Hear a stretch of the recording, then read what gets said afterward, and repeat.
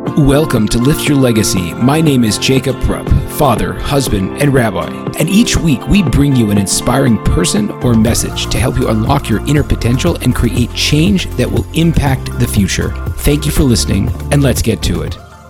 Hello, everybody. Thank you so much for joining us today. I am thrilled to have Rabbi Ken Spiro on, who I'm sure is no stranger to any of you who are listening to this. Ken Spiro is a historian, rabbi, and a phenomenal speaker who is known as the Historian Rabbi. At Aish, he has books that are fundamental to anyone that's trying to get an understanding of Jewish history and the role that Jews have in the world, the Crash Course on Jewish History, the book World Perfect, and his most recent release, which is called Destiny. And today we jump into a couple different topics, his background, his focuses, and what are you trying to accomplish with his most recent release. So with no further ado, Ken Spiro. Tell me a little bit about how you came to be the historical source that you are today and a rabbi with Aish Torah. So it's an interesting story. It's not the normal route. I was actually raised non-observant, not Zionist, born in Brooklyn, grew up in New Rochelle, New York. My kids were all born in Israel and raised religious. My oldest son, who's now 31 and an architect, he asked me years ago, he said, Dad, what does that mean? You weren't religious. What did you used to do Jewish stuff when you were little? And I told them we used to have ham and cheese on matzah. You weren't kidding, right? Not kidding at all. And he laughed and he said, Dad, why'd you bother with the matzah? I said it was Passover. We couldn't have bread. So I went to public school, New Rochelle High School. I went to Vassar undergrad. I studied Russian language and literature and Japanese were my interests because I wanted to do international business. And when I got out of college, I got into grad school to do a degree in business, but I deferred for a year to take a break. And I also actually wanted to speak one of the languages I was learning. We all learn languages in classrooms, but if you want to actually live it, you got to immerse yourself. I always say if you want to learn Spanish, you got to live in Southern California or Florida. So I could read Tolstoy in Russian, but I couldn't ask for directions on a street. So my plan was to go. I applied as a graduate student to the University of Moscow through Purdue University's teacher training program. And my plan was to go. I didn't want an MA in Russian. I just wanted the speaking practice. And then I was going to go to Israel because I went to college, BC, before cell phones, before computers, before birthright. So I was going to do kibbutz ulpan because I'd never been. I wanted to spend some time in Israel. I had to kill some time before grad school. So when I went off to Russia, it was the bad old days of the Soviet Union, which some people might remember, before 1990, basically. And when it was the Soviet Union, it was illegal for a Jew to basically live or learn as a Jew. You'd get arrested for trying to learn Hebrew or keep Shabbat. I used to do anything I could to get thrown out of after-school Hebrew school, and I ended up spending 6 months in Russia with hundreds of 20-something-year-old Russian Jews who were risking their life to do secret Hebrew school. What was that? What was that experience like when you? I should have written a book on it. You're not done yet. The stories were unbelievable. First of all, you never wrote anything down because if you got caught by the KGB and all these people were being followed and watched and bugged, I used to go to these people's house. Before we would talk, they would take the phone, say in Russian, "Now we're going to whisper, put it down, and stick it in the refrigerator." So you had to memorize everything and teach it over immediately, A, because it's the best way to learn, and B, because that was the only process you had of passing on information. So these guys were unbelievable, and this was before cell phones, and people still had an attention span and an ability to remember things. So, the first Shabbat I ever had in my life was a secret Shabbat in this guy's parents' apartment. He was living in the typical Russian living room as a bedroom, 2-room apartment, crazy stuff, with the parents locked in the bedroom, hiding because it was illegal to have a Shabbat dinner. And these guys had taught themselves Hebrew. They had become secretly observant. They had no kosher food, by the way. There's no meat. There's no wine. There's no nothing. The guy made kiddush on a cup of water with 3 raisins floating in it. And they had nothing, no challah, nothing. And I'm talking about typical, American. I'm going to Israel after this, and I'm going, some of these guys have been waiting for a decade to go to Israel. So I was so blown away that I said, there's got to be something more to this Jewish stuff. If all these people are risking their lives, So maybe I'll do something a little more intense and meaningful and just go to kibbutz and pick grapefruits with the Danish volunteers. So my roommate in college actually had been to Aisha Torah for the summer before we graduated.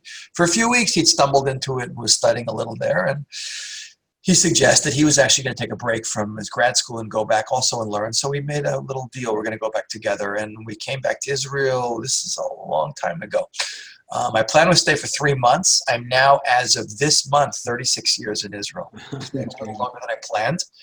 And I stayed. I studied full-time. I got smicha, which is rabbinic ordination. My mother told me it wasn't a great job for a Jewish boy, so I went and got a master's degree in history and got a licensed tour guide, became a licensed tour guide. It's really just the same skill. I always say guiding and history teaching is same skill, just one is outdoors with better background prop tours. So it's more or less repackaging what I do. But just to really answer your question, I never took one class in Jewish history. I am completely self-taught, which, like they say, amateurs built the Ark and professionals built the Titanic. So anything you really like use and love in this world, people ask me, how do you know so much information? I say, it's only 3 rules. You got to be interested in it. You got to make the effort to learn it.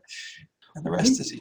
When did this love or the unique approach and looking into Jewish history really take you? Because I know you're always interested in history, but was there a moment where you're like, there's something deeper here? Or tell me about the uniqueness of Jewish history and why you've dedicated so much of your life to it. Well, I didn't have an epiphany moment where suddenly the clouds opened and I saw clearly. I always liked history as a hobby. I like to read books in history. I started sort of non-officially tour guiding when I was in the old city as a student, even taking people around and showing them things. And then gradually I really fell into it. I say man proposes, God disposes. If someone had told me, 35 plus years ago, I'd be an Orthodox rabbi living in Israel teaching history, I would have said I have a much more likely chance of being an astronaut living on Mars. So, but what I have to say, what really connects me to history, besides my natural love for the general topic of history, is there's a great quote by Bolingbroke. Bolingbroke's a British lord from the 18th century. He has one of the greatest quotes about history. He says, "History is philosophy with examples." That's really great. You could do a whole class just on that because, I always say a capitalist and a communist 100 years ago could have argued about which economic system of government would take over the world. Communists were deterministic. They believed that human nature combined with economics would lead the world to a worker's paradise. So in theory, it sounds like a nice idea, but go run that through 100 years of human history and you see that communism has been an abysmal failure. That has caused probably more death and suffering than any ideology in all of human history. Capitalism, okay, it ain't perfect, but it's doing a heck of a lot better. So, but out of the idea that I really clicked with was the idea that, you could take a theoretical idea and run it through history like a scientific experiment and see, does it really work or not? And I sort of tweaked the quote and I said, history is not philosophy with examples. History is hashkafa with examples. And hashkafa is the Hebrew word for worldview. It's how we Jews view the world, how God interacts with the world, which in theory, we talk all about these things in Judaism. God, he's the creator, sustainer, and supervisor. He knows and controls everything. History is a control process leading to a destination. You could talk about all those things theoretically and philosophically. But the coolest thing is that we're 3,329 years since Mount Sinai. That's a long time. And we can now run through all the patterns that are laid down in the beginning of Jewish history, the predictions in the Bible, and see how they either have come true or in the process of coming true. It's like gravity. Every time I let go of the pen, it lands in my hand. It's incredibly empowering. And for me personally, it's the best chizuk emunah I can possibly have. Chizuk emunah is strengthening of, I hate to use the word faith or belief because I come from it from a very intellectual perspective. Just like I see laws in science, I see laws in history. Jewish history, by the way, violates all the laws of human history. Yet you and I are having this conversation today, and I'm sitting in the Jewish state and Jerusalem are unified after 50 years, of reunification and 2,000 years of exile. So, it's like David Ben-Gurion says, to be a realist as a Jew, you got to believe in miracles. But it definitely shows me on a personal level that this is how it works. These are the playbook, the rules of the game. And it's what I totally connect to. And you can tell by the way I'm talking that I completely get into it. I feel it and I understand it. And I just love teaching it. Two separate questions. One is, there is, politics is such a popular thing that so many Jewish people are involved with and thinking about, and it's being, kind of leveraged by different, facets of the world that's trying to deal with the Jewish unengagement around the world to try to draw Jews in. Do you think it's problematic for Jews to be politically active without knowing the history in the backdrop? Should that be much more compelling to the average Jewish person today than the political spectrum, because we're only seeing such a small part of it? Absolutely. I do a whole class. You can watch it on my website. It's called Driven. And we have to understand something about Jews, and I demonstrate this point, I think, in the class pretty well, that Jews have a certain spiritual DNA. They have certain traits in spades. Non-Jews can have them too, but Jews have them so disproportionately. Like radical transformative thinking. That is from Abraham onward, the Jewish trait. The fact that, Ernst von den Hagen in his book, The Jewish Mystique, says that the four people who have most changed the world, where we look at the world in the last century or more, Freud, Einstein, Marx, and Darwin, that 3 of the 4 are Jewish is unbelievable. We also have incredible drive, that Jews are so disproportionately impactful in the world that we're, 0.2% of the world's population, but 23% of the Nobel Prize winners, 24% of the Fields Medals in mathematics, 25% of the Forbes list of the wealthiest people on the planet Earth, and Jews care. Take any cause to make the world a better place. You could think of in the last 100 to 150 years, socialism, communism, feminism, black civil rights, anti-apartheid, Doctors Without Borders, Amnesty International. If it isn't created by a Jew, it's run by a Jew. Right. But these are traits that are like a raw force inside us, pushing us. And no matter, you could take a Jew who is generations away from being observant, who knows nothing about Judaism, didn't even go to Hebrew school, you will still see these traits. The fact that the Salvation Army, the second largest Christian charity in the world, was founded by a guy named William Booth, who was a minister, but his mother was a Jew from Nottingham, England, just shows you can even make the guy a Christian and he's still going to do it. So, but what does it have to do with the politics? The reality is we Jews are just like a raw force pushing. I always say we're like a rocket ship. A rocket ship can be used for great good, communication satellite, the space shuttle, or it could launch an intercontinental ballistic missile. But rocket ships need, they need a payload, they need fuel, they need a guidance system. And it happens to be for Jews that the payload, the fuel, and the guidance system are all really the same thing. That's what the Torah is really about. When in terms of like fuel, when you take Jews out of Judaism, and this is not me talking as a rabbi, it's just statistically totally provable and historically a fact, within 3 to 5 generations, they're gone. But when Jews don't have the Jewish software to tell them how to use that radical thinking and the transformative ideas and the drive, first of all, they can do really bad things. Misguided Jews do some of the worst things in the world. It's not just Nobel Prizes and Fields Medals. Who do you think organized crime? The Italians? Only when Lucky Luciano meets up with Meyer Lansky does crime get organized.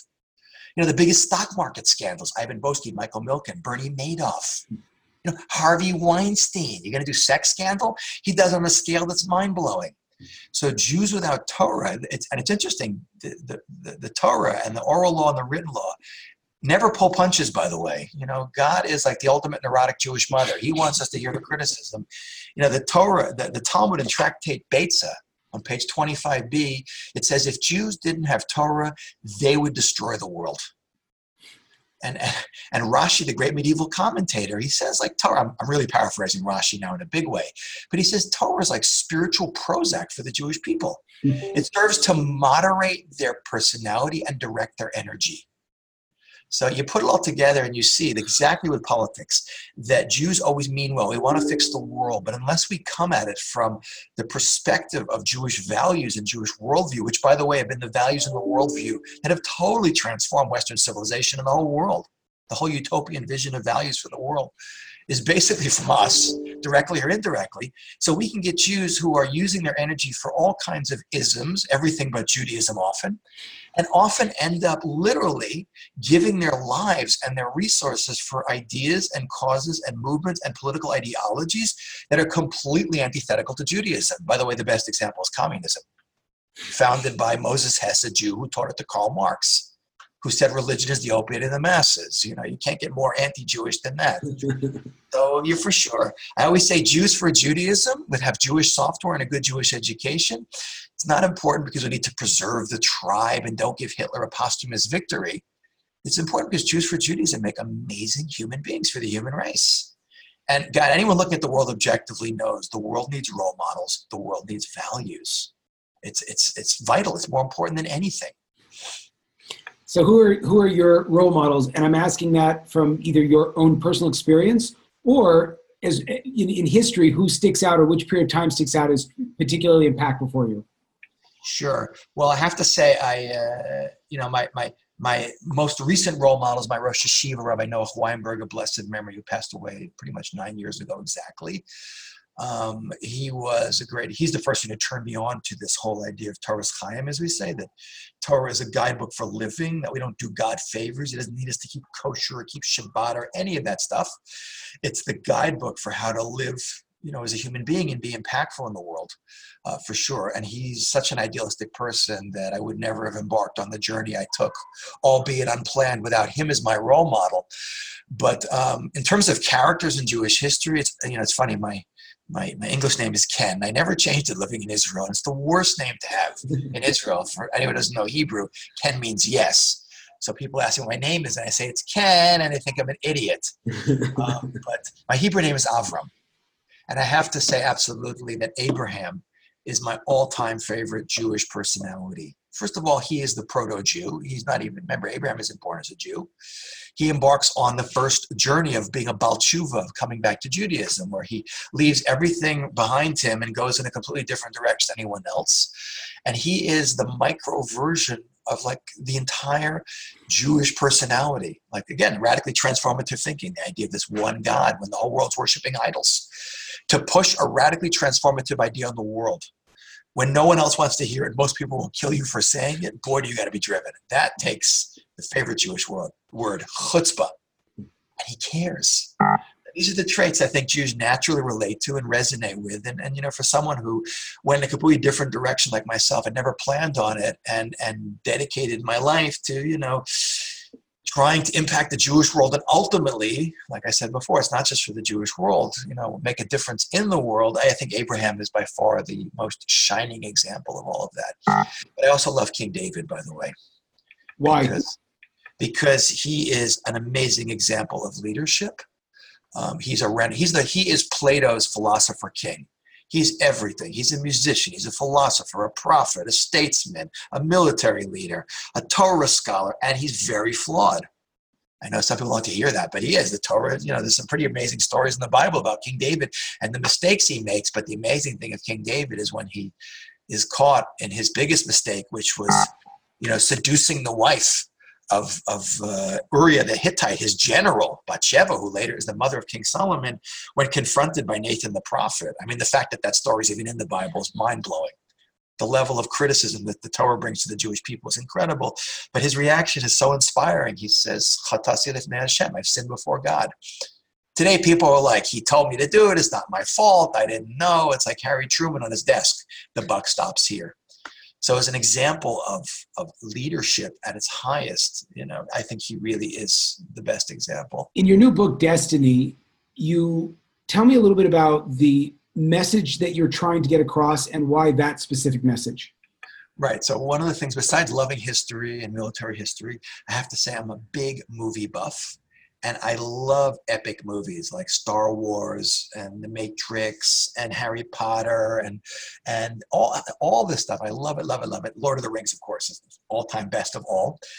And I noticed, being a historian and a scholar in Jewish history and looking at the plot of all of these stories, you know, where they take place a long time ago in a galaxy far, far away, in another world or in an alternate world or even in our world.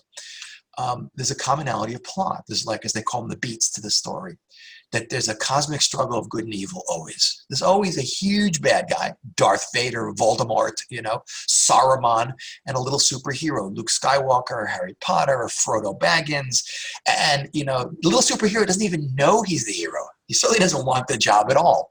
Like the original Star Wars with, Luke and on Dantooine looking at the double sunset and plotting his fate. His fate. Is he going to go hide, or is he going to meet his destiny? So he doesn't even want the job, but he's sort of pushed by fate and forces into a role he doesn't want. The odds are completely stacked against him. I mean, it's like superpower versus no one. He has a series. He should have been wiped out immediately. He has multiple encounters with the bad guys that he should have lost. Sometimes he's pretty badly beaten up, but he always manages to emerge, intact, and often with a lot of new strengths coming out of him. And in the end, after a very drawn-out process, usually takes 3 movies to do it. In our case, it takes over 3,000 years. There's a final showdown between good and evil, and despite all the odds, evil is vanquished and wins. And I'm looking at Jewish history, and I say you could check off every one of these story beats and see that exactly as it happens in the movie. And it's so ingrained in what we expect. If it doesn't go that way, we are destroyed, which is why Game of Thrones is such an upsetting TV show you want to watch, because all the people you like get killed in it, But we just not supposed to be that way. It's not supposed to be. It's like innate in our way. This is the way. The reason these plots repeat themselves is because it's innate in our consciousness or subconsciousness that this is the way the story really works in reality. And if you plug in the Jewish people as the little superhero in Jewish history into the bigger plot, the broader scheme of all of Jewish history, and we've been around a long time, interacting with a lot of people, including the greatest empires and some of the most evil people in the world, like Hitler and Stalin, you see that you could check off every one of these beats. And what we think is fantasy is actually reality. We run off to these movies to escape reality. I said, we're the protagonists in the story. We're like Frodo and Luke Skywalker. We're the little guy in the story.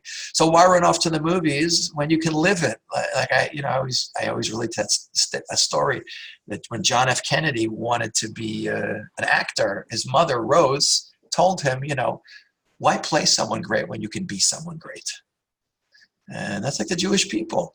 Unlike, the movies, we're not one. We are a collective personality, the Jewish people. We have a responsibility collectively. Some of us are completely disconnected from it. Some of us want away from it. Some of us are anti it. But the proof that it's us in totality is that the people who hate us never distinguish between who we are. In Auschwitz, there weren't different lines for Reform, conservative, Orthodox, Trump supporters, Clinton supporters, right wing, left wing. The people who hate us all recognize we're Jews. So we have to do the same thing in ourselves and recognize that we're all a collective character. We're all the children of Abraham. We got this amazing story. We're in it. And since history is, as they say, the magistre vitae, the teacher of life, we should be learning from our history because it's the playbook for how, to get through the perilous obstacles we have and get to the end of the story as quickly and painlessly as possible. So that's a great transition in the sense that if you're looking at the world today and you can answer this as an individual or, sort of with the broad strokes of history that, that you're dealing with, where are we? How do we relate to the modern day? Or should we be depressed? Should we feel excited? And the follow-up is for the Jewish person that feels themselves disconnected. I mean, everyone wants to be, so to speak, Luke Skywalker at the end of the story, but probably going up throughout it wasn't a lot of fun.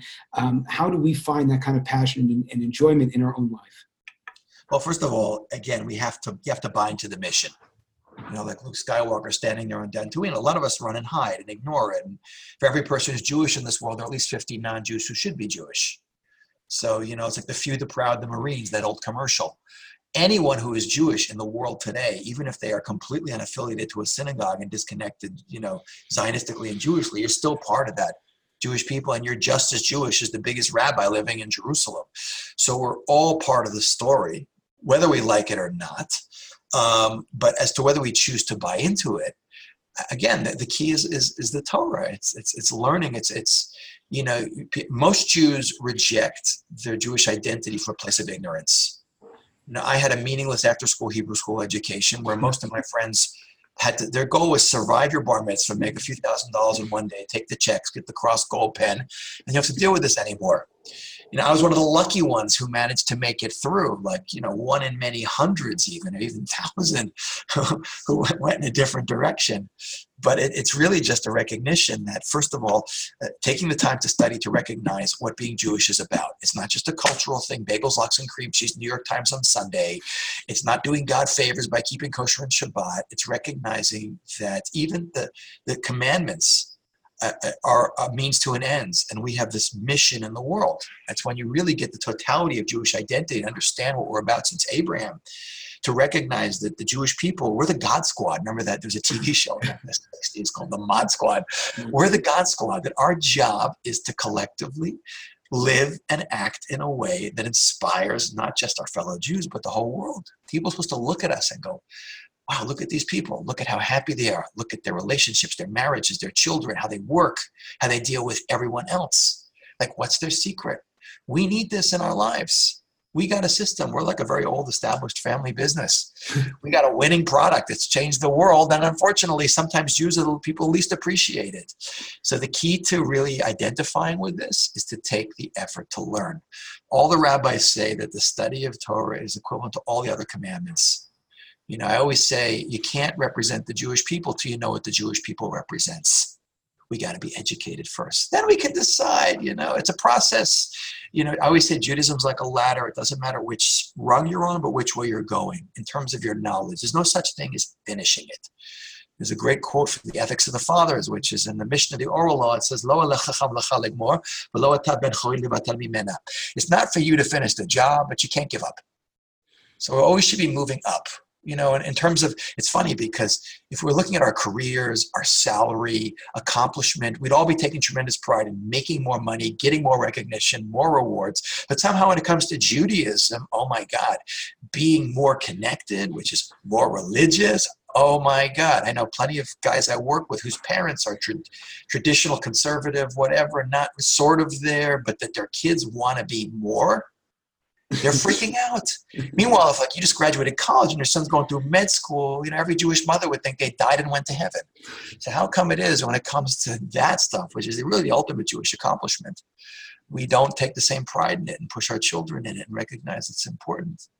And also, I was also raised in a generation where, my parents weren't Holocaust survivors, but they were old enough to be, for sure. We were guilted into being Jewish.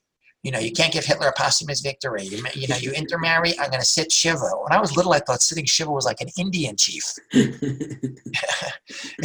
Any parent knows, that kids do what the parents do, not what they say.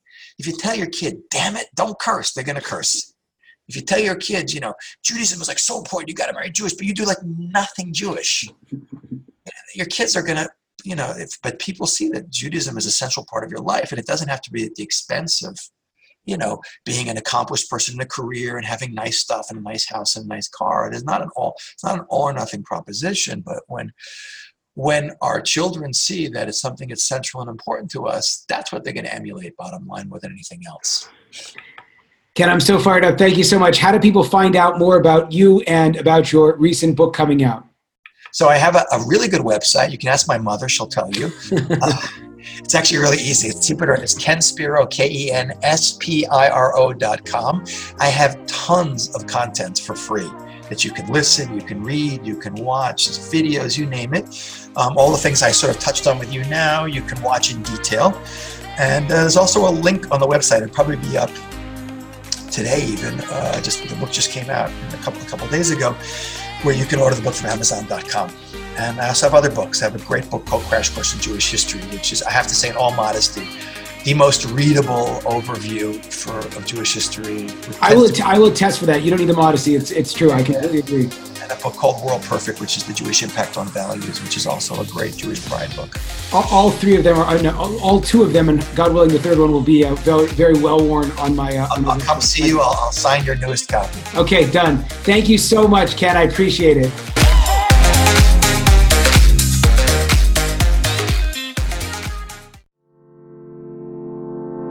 There you have it, folks, another inspiring episode. If you enjoyed this, I ask you to please share this with your friends and to like us over on Rabbi Rupp through Facebook or on YouTube. And the more that we're able to get these important messages out, the more that we can really make an impact in the world. So I encourage you, please, to stay tuned. We have a ton of amazing speakers coming up, and also to tell your friends about it. Thank you very much.